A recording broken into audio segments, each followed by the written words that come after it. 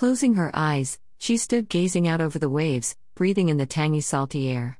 Standing at the top of the sandy path, she could see a shimmer of heat rippling over the sand and knew that the walk down to the water's edge was going to burn her soft bare feet. A flash of color to her left caught her eye. It was a dragonfly, a sparkling teal-green dragonfly. Smiling, she watched as it rested on one of the fence posts momentarily before darting off on its travels. As quickly as she could, she crossed the soft Sahara-hot sand, breathing a sigh of relief when her toes touched the harder-packed damp sand closer to the water's edge. Pausing for a moment, she recalled her first visit to Rehoboth Beach and smiled. It had been the blistering hot summer of 1980 amid an at the time record-breaking heat wave.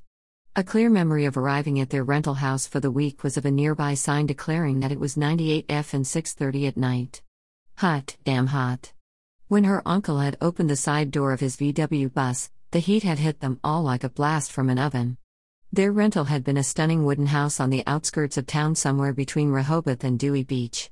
Its exact location long since lost to the memories of days gone by. Nights in that house had been hot as hell, no AC and beds as hard as boards. There hadn't been much sleep on that trip for anyone. Days, however, had been idyllic and were the days that had started her lifelong love affair with Rehoboth Beach. At only 10 years old, she had loved the freedom of the beach and the ocean. Hours and days passed by building sandcastles, digging holes in the sand, gathering seashells and playing in the waves. Her pale white Scottish skin had swiftly taken on a healthy golden glow. The family's picnic lunches had been supplemented by Thrasher's French fries, carried so carefully back from the boardwalk. Afternoons slipped by as she explored the beach, taking care not to stray too far from the family's beach towel and umbrella oasis. Even back then she had enjoyed people watching as she wove her way between the other families, noting the different scents of their suntan lotion and the different sand toys their kids played with. She had looked on enviously at the older kids playing in the waves on their boogie boards. Inwardly, she was desperate to join them, but she couldn't swim. Instead, she had to settle for an ice cream from Coors before they headed home for dinner and a much-needed shower. Evenings meant a return trip into town to stroll along the boardwalk. After the daily scramble among them to round up enough quarters to feed the parking meter, she would finally be allowed to explore the shops on Rehoboth Avenue and along the boardwalk. Her favorites had always been the t-shirt stores where they printed whatever you wanted onto a shirt. They were shops that were a magical Aladdin's cave to her 10-year-old self. The colored hermit crabs in cages had fascinated her. Her meager allowance was spent on pens and a snow globe with a dolphin inside. One store, a shop on Rehoboth Avenue, caught her eye every night. It was a small jewelry store. Her attention had been captured by a tray of silver rings. There was one in particular that she had her eye on. It was smaller than the rest and was a delicate heart-shaped half onyx, half mother of pearl. Nightly, she had begged her mother to buy the ring, pleading and promising that if she could borrow the money to pay for it, she would pay every cent back when they got home. On their final night in town, after a farewell pizza dinner at Grotto's, her mother caved in and took her back to the jewelry store. The window had been rearranged and she recalled panicking when she couldn't initially spot the ring.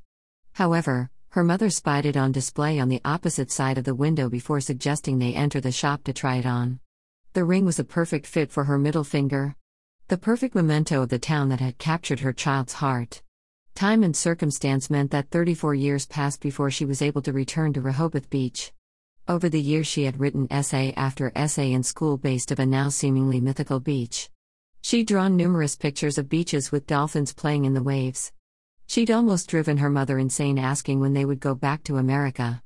As she'd grown from child to teenager to woman to a wife and mother, she'd still dreamed of returning to the beach someday. When that day finally came in 2004, the weather was a far cry from the blistering heatwave she remembered. A thunderstorm had blown in and the rain was lashing down as they'd run from her cousin's beat-up truck into Hooters for lunch. He had declared it was most definitely not a day for the beach. Not one to be thwarted, she'd stated plainly that she'd waited 24 years to walk on that sandy beach and a little rain wasn't going to stop her. She'd also reminded him of the Scottish blood that flowed in her veins and of the fact that a little rain never deterred a Scot. He'd surrendered, knowing it was pointless to argue with her. In the end, accompanied by her own 2 small children, she hadn't stayed long on the beach, just long enough to run on the sand and paddle in the ocean. As the storm closed in again, she'd been granted a few brief moments to walk the boardwalk and relive her treasured childhood memories. To escape the mid-afternoon deluge, They'd sought sanctuary in funland and whiled away the storm watching her young son and daughter play. As ever though, the quarters ran out and the meter ticked down until her precious Rehoboth time ran out.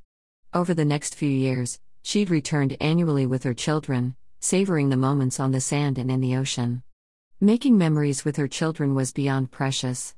Every memory was filed away, stored carefully in her memory bank to be drawn out on cold, miserable Scottish winter's days. Her heart had swelled as her own children developed the same bonds that she felt with this tiny town some 3,000 miles from home. Now though, as she stood on the cool wet sand watching the waves, things were different. Her children were grown up and living their own lives. She'd finally seen her own literary dreams come true. Writing all those stories of the beach had finally paid off. Reaching into her pocket, she wrapped her fingers round the bunch of keys that she'd just collected from the realtor and smiled. She brought them out and stood looking at them lying in the palm of her hand. The keys to her new beachfront apartment, the keys to her new dream home.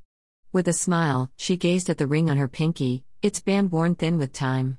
She still wore the small onyx and mother-of-pearl heart-shaped ring from all those years before. Finally, in her heart, she knew she was home.